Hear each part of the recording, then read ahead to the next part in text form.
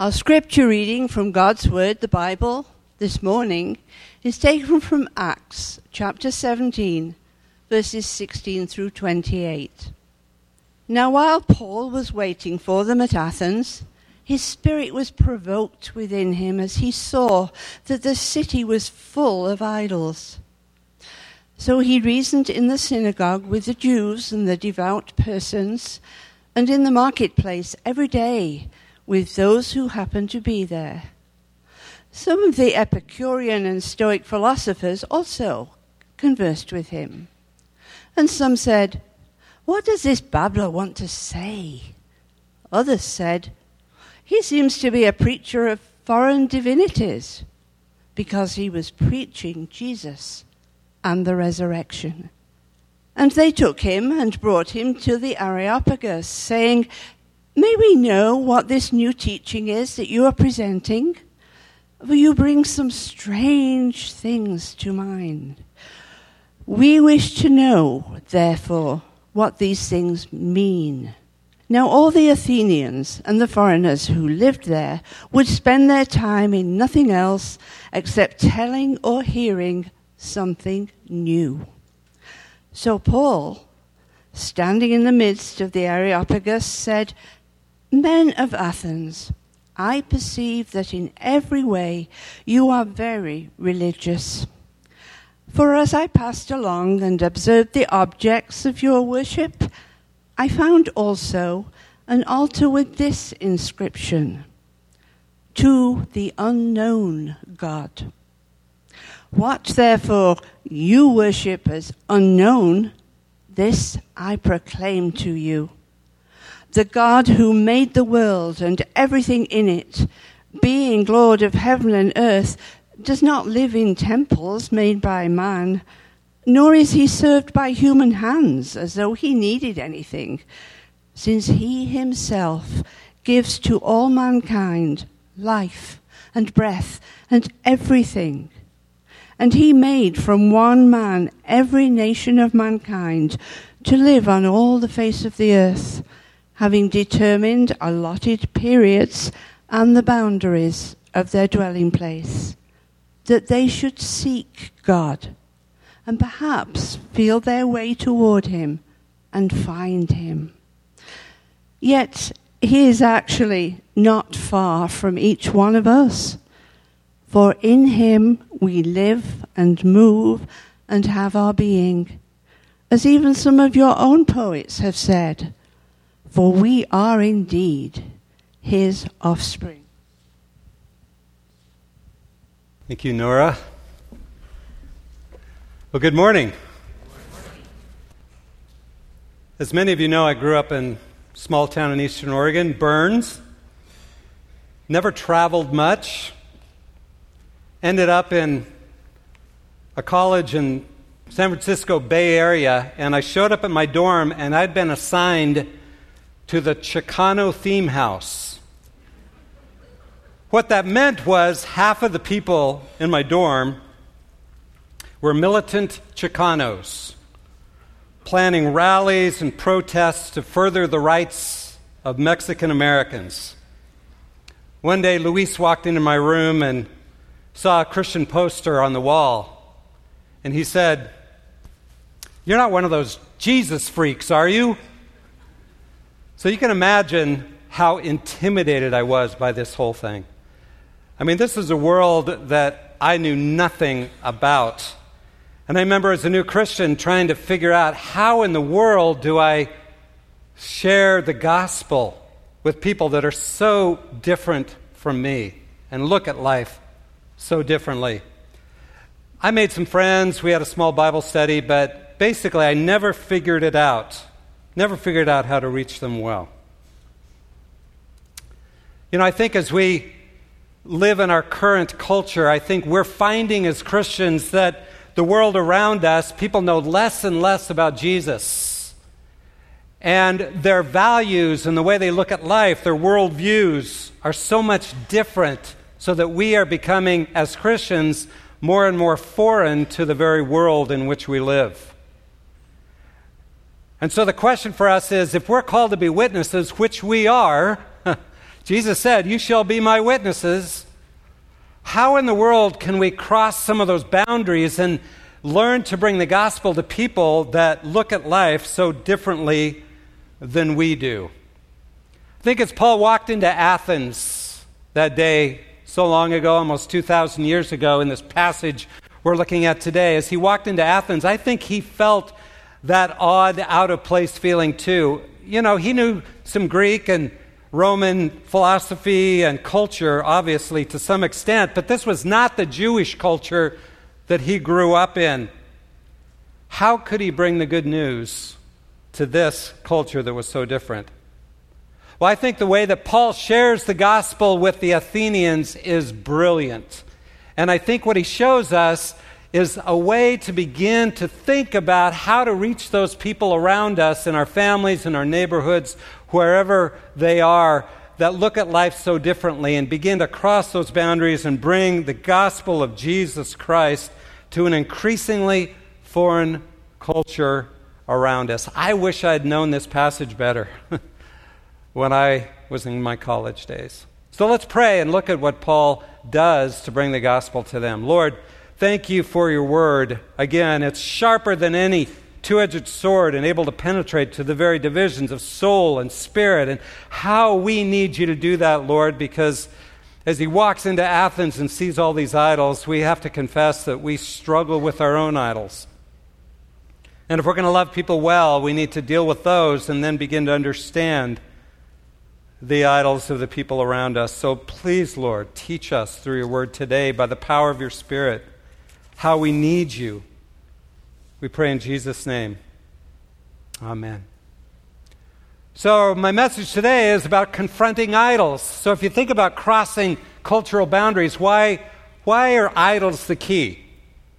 Why is that so important? Well, because we are all built to worship. Every human is built to worship God. And if we don't worship him, then we will all turn to something else, some idol, something we think to that will bring us the good life.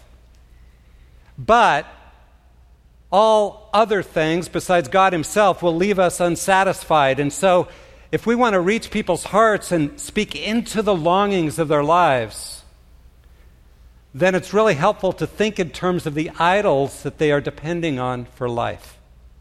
Because that is a doorway into their very souls to bring the gospel. So in verse 16, as Paul walks into Athens, while Paul was waiting for them at Athens, his spirit was provoked within him as he saw the city was full of idols. I don't think Paul was really there to evangelize. It seems after he got run out of Thessalonica and then Berea, he was just kind of licking his wounds and trying to recover from that. But he gets to Athens and he starts looking around and he sees all these idols throughout the city. And it says he was stabbed in spirit. Oh, that we could be so unnerved by the idols we see in our own culture, that we would be stabbed in spirit at the brokenness and the loss that people are living for, trying to find life from. I want to show you the map of, as he made this trek, show you where he went from Berea all the way down to Athens, this major philosophical city in Achaia of the day, Greece today. The city was full of idols. As Paul walked into Athens, show you this next picture. He saw on the hill, on the Acropolis, the temple of Athena that you can still see today. Athena, the goddess of war. She was a goddess of wisdom. The Athenians looked to it. That's where they got their name, Athens, named after this goddess. But not only was there this huge temple to Athena, but there were idols everywhere. One contemporary has said that in Athens there were 30,000 idols in the city.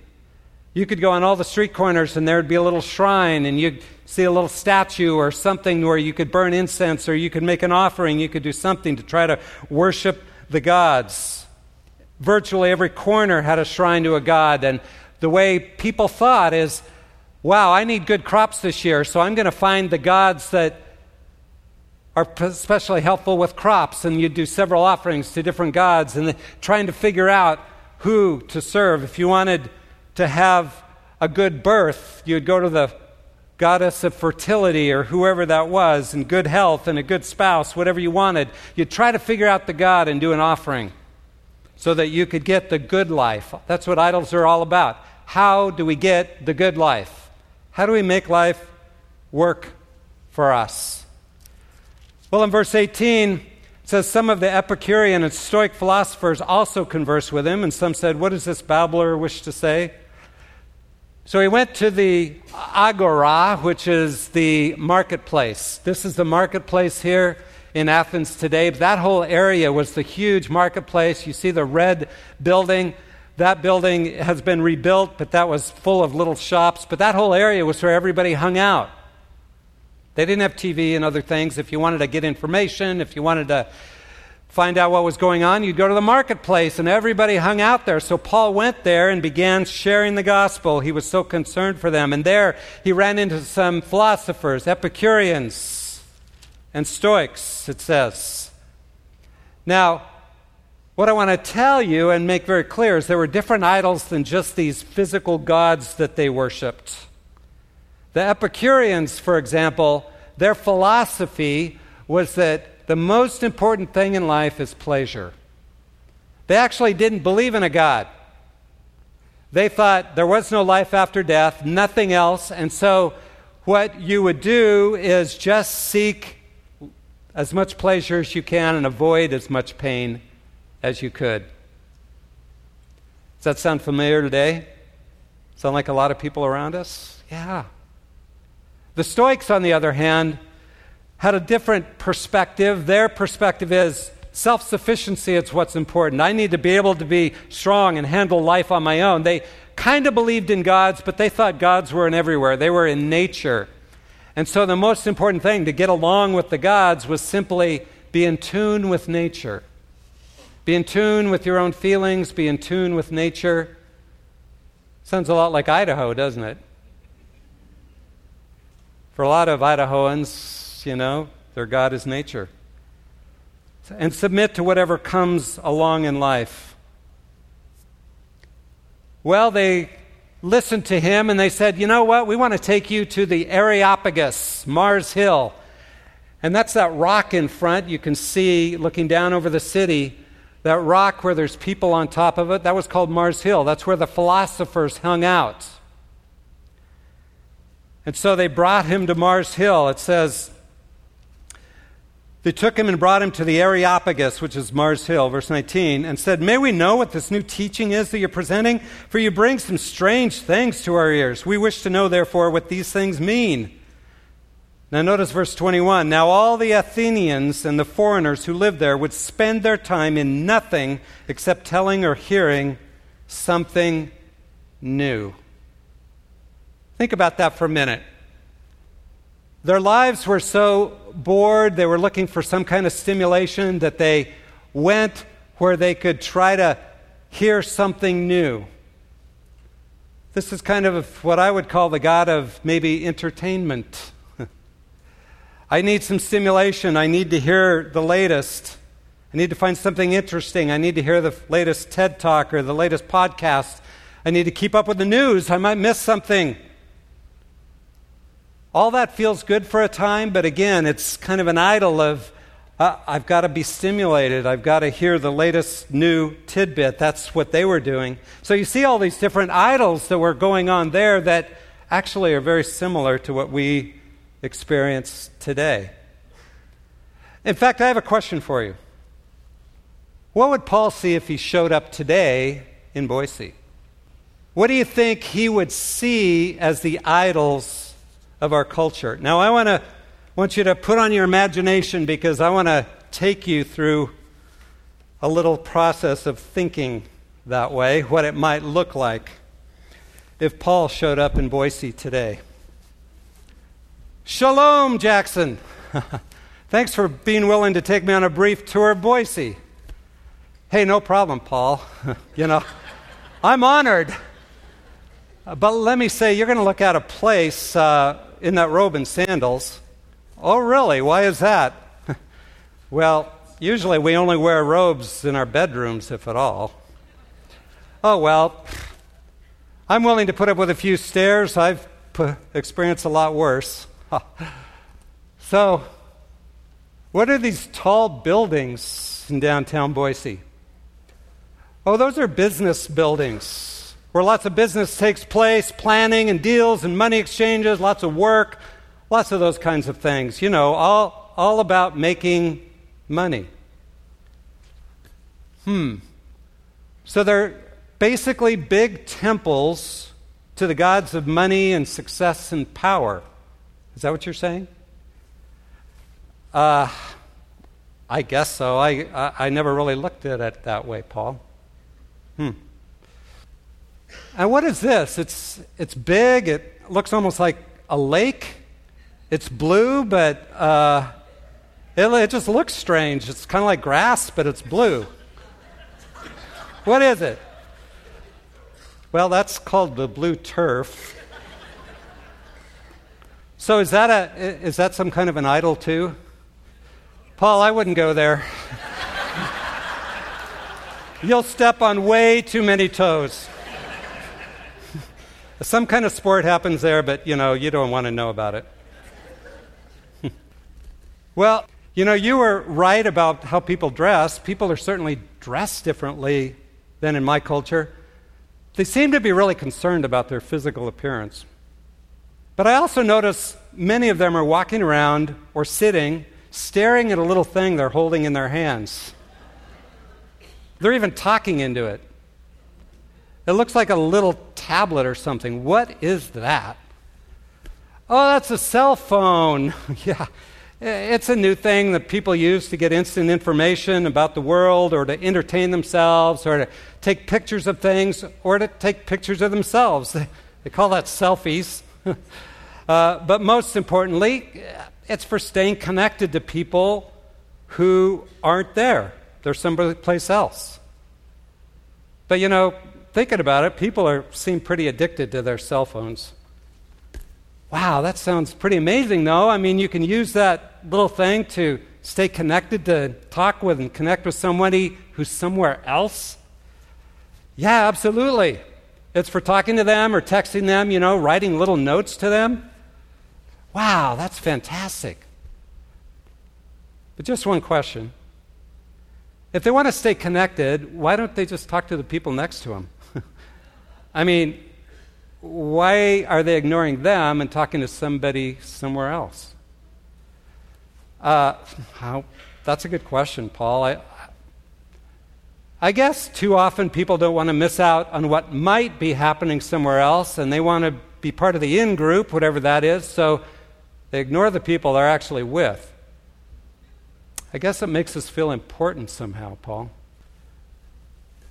That seems really sad to me, to see so many addicted to a little device like that. Now, what's this place? This looks really impressive. It reminds me of some of the big temple complexes in my day. Oh, this is called a mall. It's where you can go to buy things. Oh, great, because I'm starving. Can we go get some fruit, some fresh produce or something? Well, you really can't buy that kind of thing here.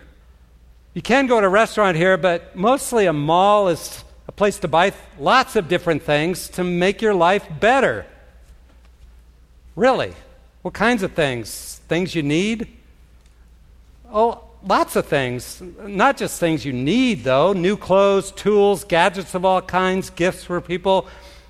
All kinds of things to make your life better. So you're saying people in your world, kind of like my world, think that buying things they don't really need will make their lives better.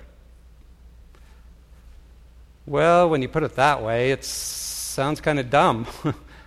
But yeah, that's what people do in our world. Well, thanks for the tour.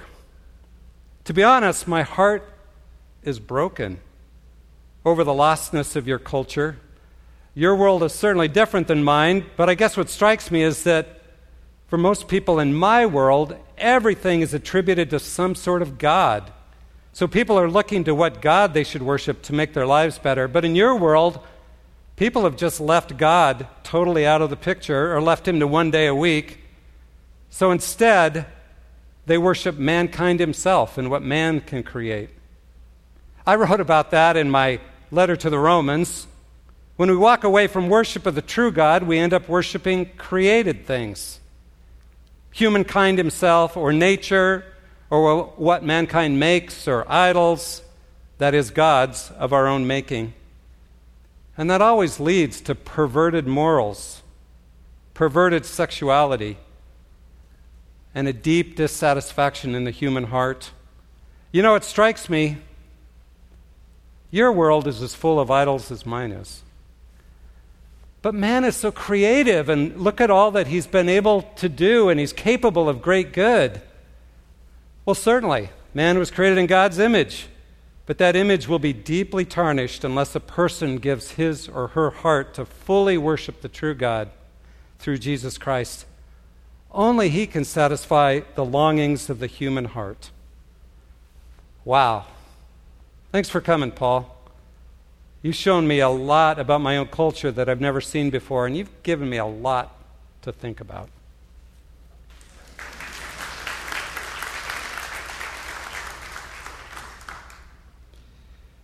We are kind of addicted to our cell phones, aren't we? I heard of one guy who dropped his down an outhouse. He was so desperate to get his back, he had his friend hold him by the feet so he could get it. Breathing the gases in there, he actually died trying to get his cell phone back.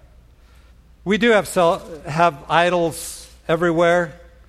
Ray Stedman said 50 years ago, which you can decide how contemporary this is, the God who made the world and everything in it is not served by human hands as though he needed anything.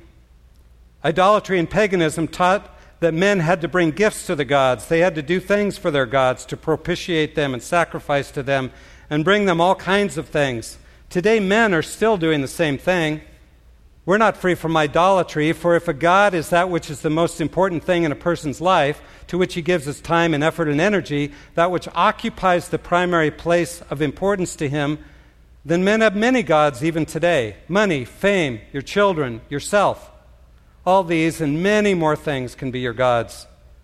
You can even worship your country as your god.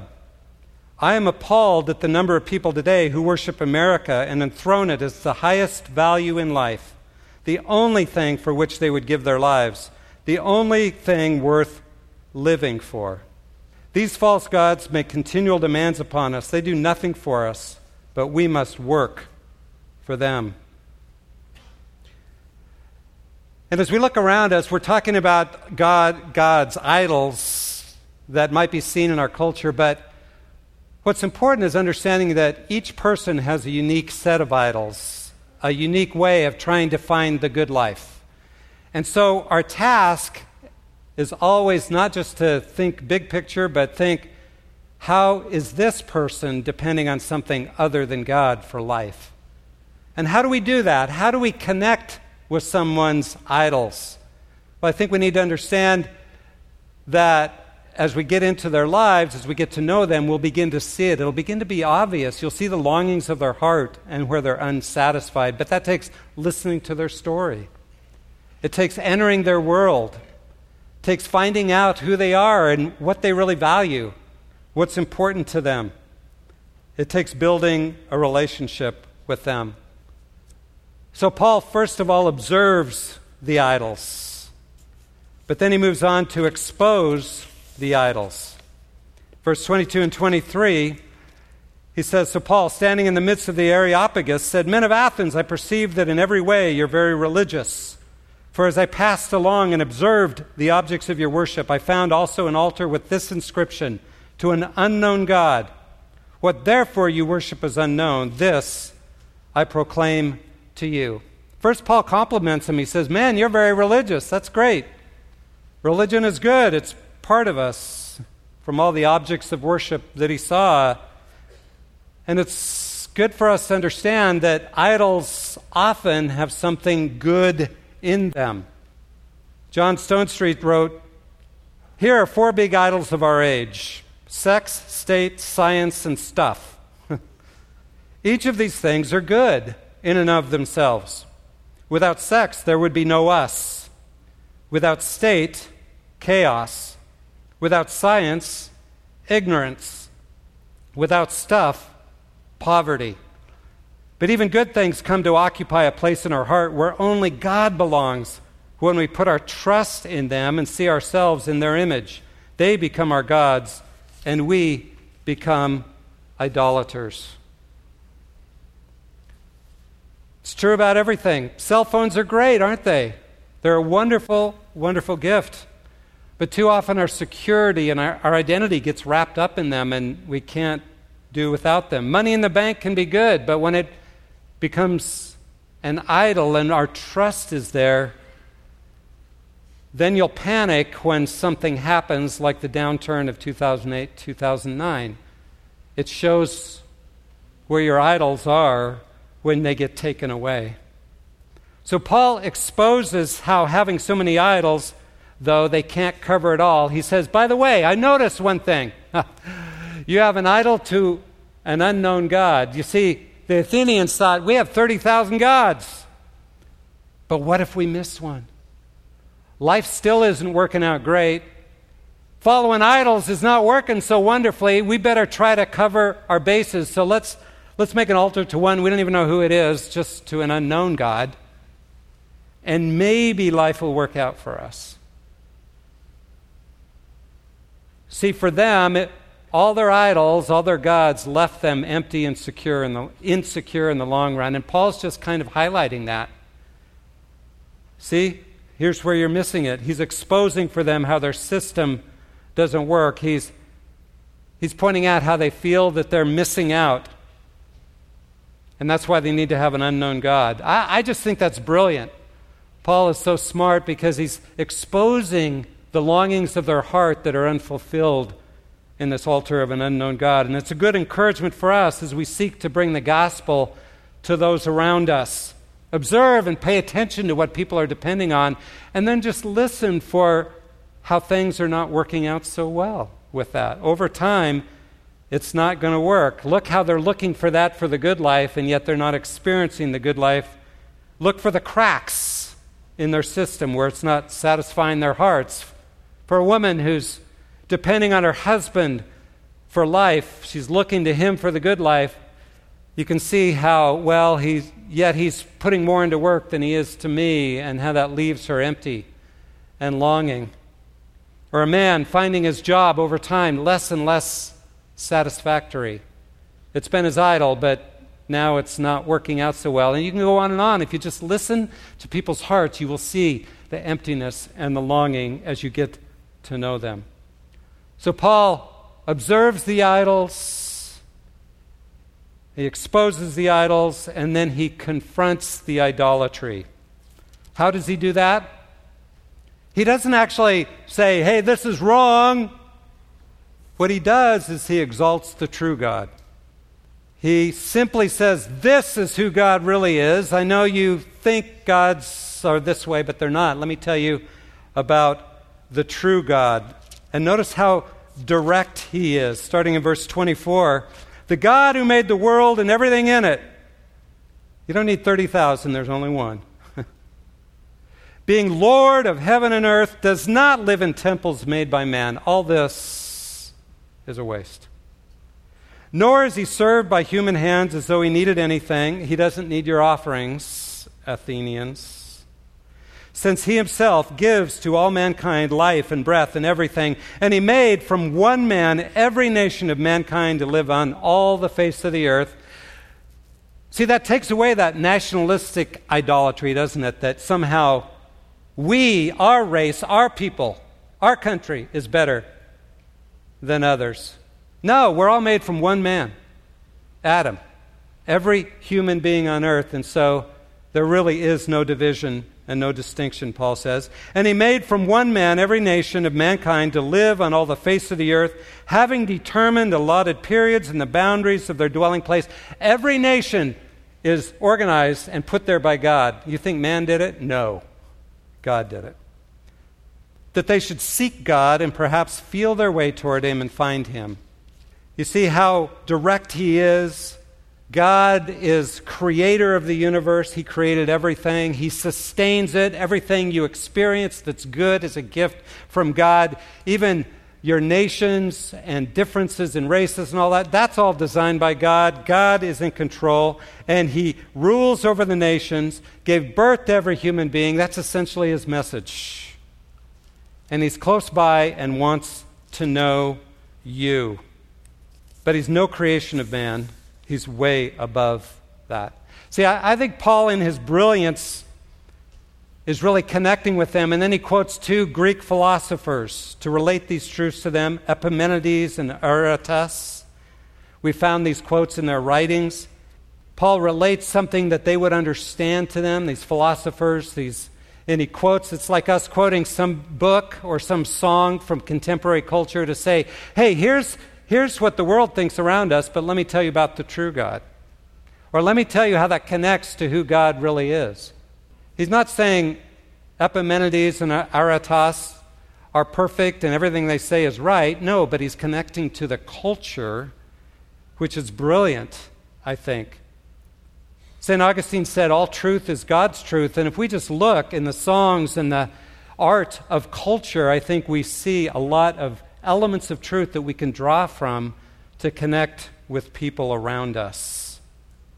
But in the end, Paul confronts the idols not by addressing all the ways they look at life, not by how messed up they are, but simply by declaring the truths of who God is. John Stott summarized this part of the text better than I could, and he said, really, this is what Paul's saying. God is creator. He's the sustainer of all life. He's the ruler of all nations. He's the father of all humans. And ultimately, He's the judge of the world. John Stott said this, idolatry is the attempt either to localize God, confining Him within limits which we impose, whereas He's the creator of the universe, or to domesticate God, making Him dependent on us, taming and taping Him, whereas He's the sustainer of human life. Or to alienate God, blaming Him for His distance and silence, whereas He's the ruler of nations, not far from any of us. Or to dethrone God, demoting Him to some image of our own contrivance or craft, whereas He is our Father, from whom we derive our being. In brief, all idolatry tries to bring Him under our control. There is no logic in idolatry. It's perverse, topsy-turvy expression of our human rebellion against God. So essentially what he's saying is, God is real and He loves you and He's for you, but He calls you to relationship with Him and you're missing it. You're missing the true God. Your idols are inadequate for you to provide the good life that you long for in your heart. We need to do the same as Paul. We need to let people know that God is alive. He's on His throne. He created them. Everything they experience that's good is a gift from Him, but He is calling them to relationship with Him. He's already been working in their lives. And then Paul goes on to not only confront their idols, but to proclaim Jesus, really, as the answer. Verse 30 and 32 through 32. The times of ignorance God overlooked, but now He commands all people everywhere to repent, because He's fixed a day on which He will judge the world in righteousness by a man whom He has appointed. And of this He has given proof or assurance to all by raising Him from the dead. Paul is really direct here. He says, God commands all men, this is you, Athenians, He commands you to repent, to change your mind, turn to Him, because a day of judgment is coming. It's okay to talk to people about a day of judgment coming. That's who God is. He's creator, sustainer, ruler of all nations, father of all humans, but He's also judge. And He will judge through a man who the proof comes in the resurrection of Jesus Christ. It always gets back to that. That God intervened in history, sent His Son to die, but then He raised Him from the dead. That is so well documented in history. No other religion or idol can claim such a miraculous intervention in history. No prophet, no one else. People may not accept the fact of the resurrection. The Athenians questioned it. But that is the gospel we are to proclaim, that God intervened in history, and the proof is in the resurrection of Jesus Christ. And if God's opened their eyes, they will respond. Now, in the end, they didn't respond that great. Verse 32, and when they heard of the resurrection of the dead, some mocked. But others said, we will hear you again about this. So Paul went out from their midst, but some men joined him and believed, among whom also were Dionysius the Areopagite and a woman named Damaris and others with them. In the end, we always point people to Jesus. He's the revelation of God. He's the one who intervened in history. Here, not too many responded. It kind of raises the issue that, people like the Athenians who were philosophers and who depended so much on their own rationality, figuring everything out. I have to understand it all before I'll accept it. People who live that way find it hard to embrace the gospel. They seem to be the most resistant. It's true today, isn't it? But we still need to proclaim. We're called to be witnesses. And we are living in a world that is increasingly foreign to our Christian faith. So how can we reach out and cross those barriers of people who look at life so differently and have different values and all? Well, you get to know them, you build a relationship, and you begin to observe the idols that they are trusting in for life. And then you begin to expose how inadequate those idols are, and you begin to point out who God really is, and you proclaim Jesus and the resurrection at the right time, and ultimately leave the results in God's hands. Brothers and sisters, we are the presence of Jesus on earth. We are his hands and feet, and we are called to be witnesses. May we be God's witnesses to the good news of who God really is in this increasingly foreign world in which we live. Let's pray. Lord, thank you for this amazing passage, how brilliant Paul was as he dealt with a culture that was so different than his own. And Lord, as we think about the idols we've talked about, each of us have to confess that we have our own idols we depend on too often instead of you. Lord, may you root those out of us. May we confront those so that we can trust you more fully, so that we might live more fully as the witnesses you've called us to be. And may we be good listeners and good lovers of those around us, bringing the good news of the gospel to a world that is dying in their idolatry. We pray in Jesus' name. Amen.